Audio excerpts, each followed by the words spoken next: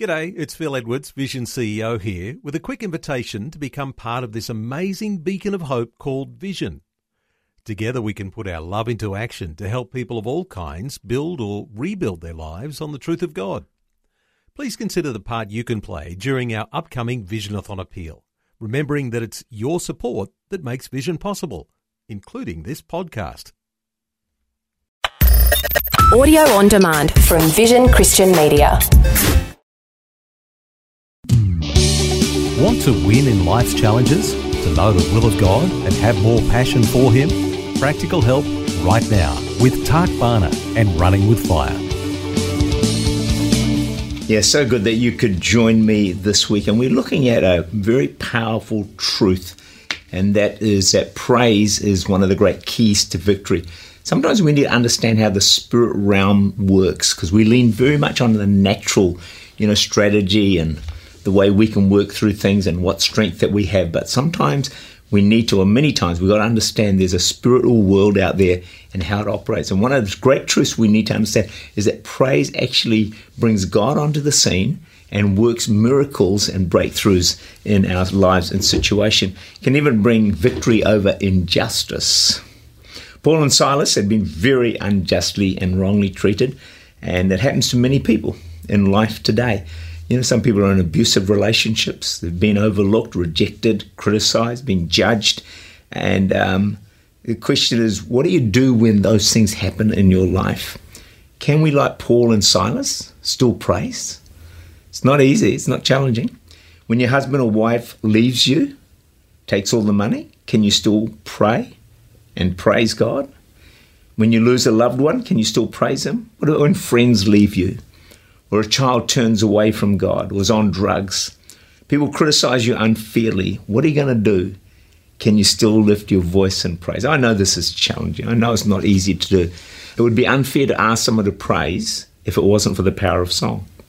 What we're giving you is actually the formula to getting through what you may be facing, the injustice that you're confronted with.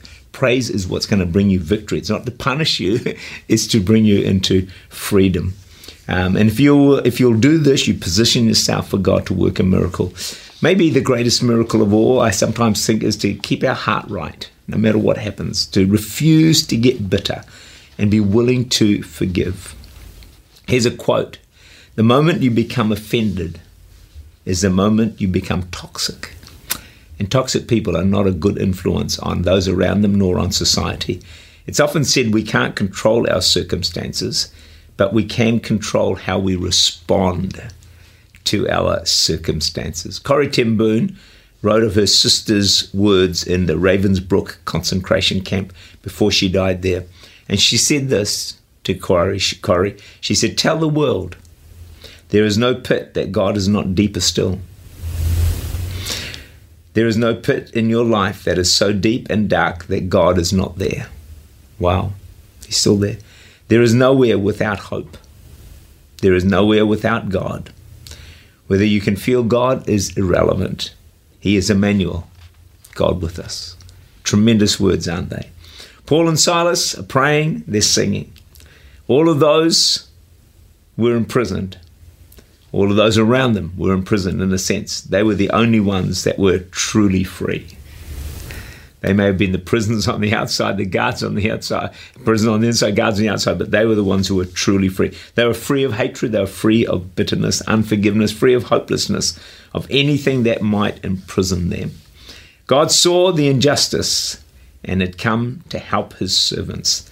There can be no doubt that God was for Paul and Silas, and He was against those who unjustly treated them.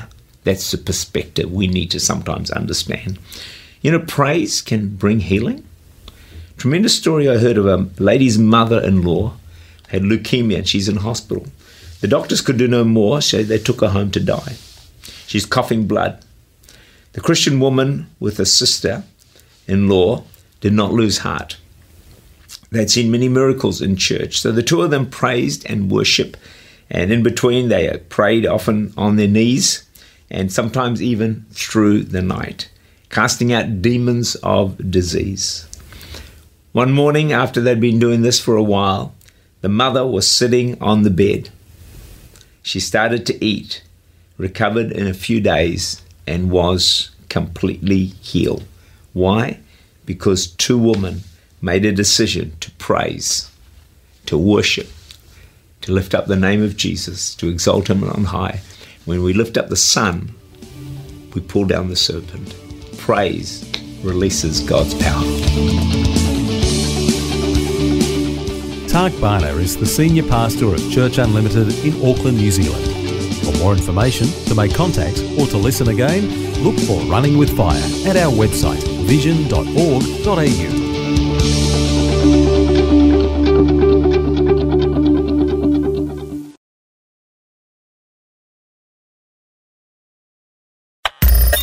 Thanks for taking time to listen to this audio on demand from Vision Christian Media. To find out more about us, go to vision.org.au.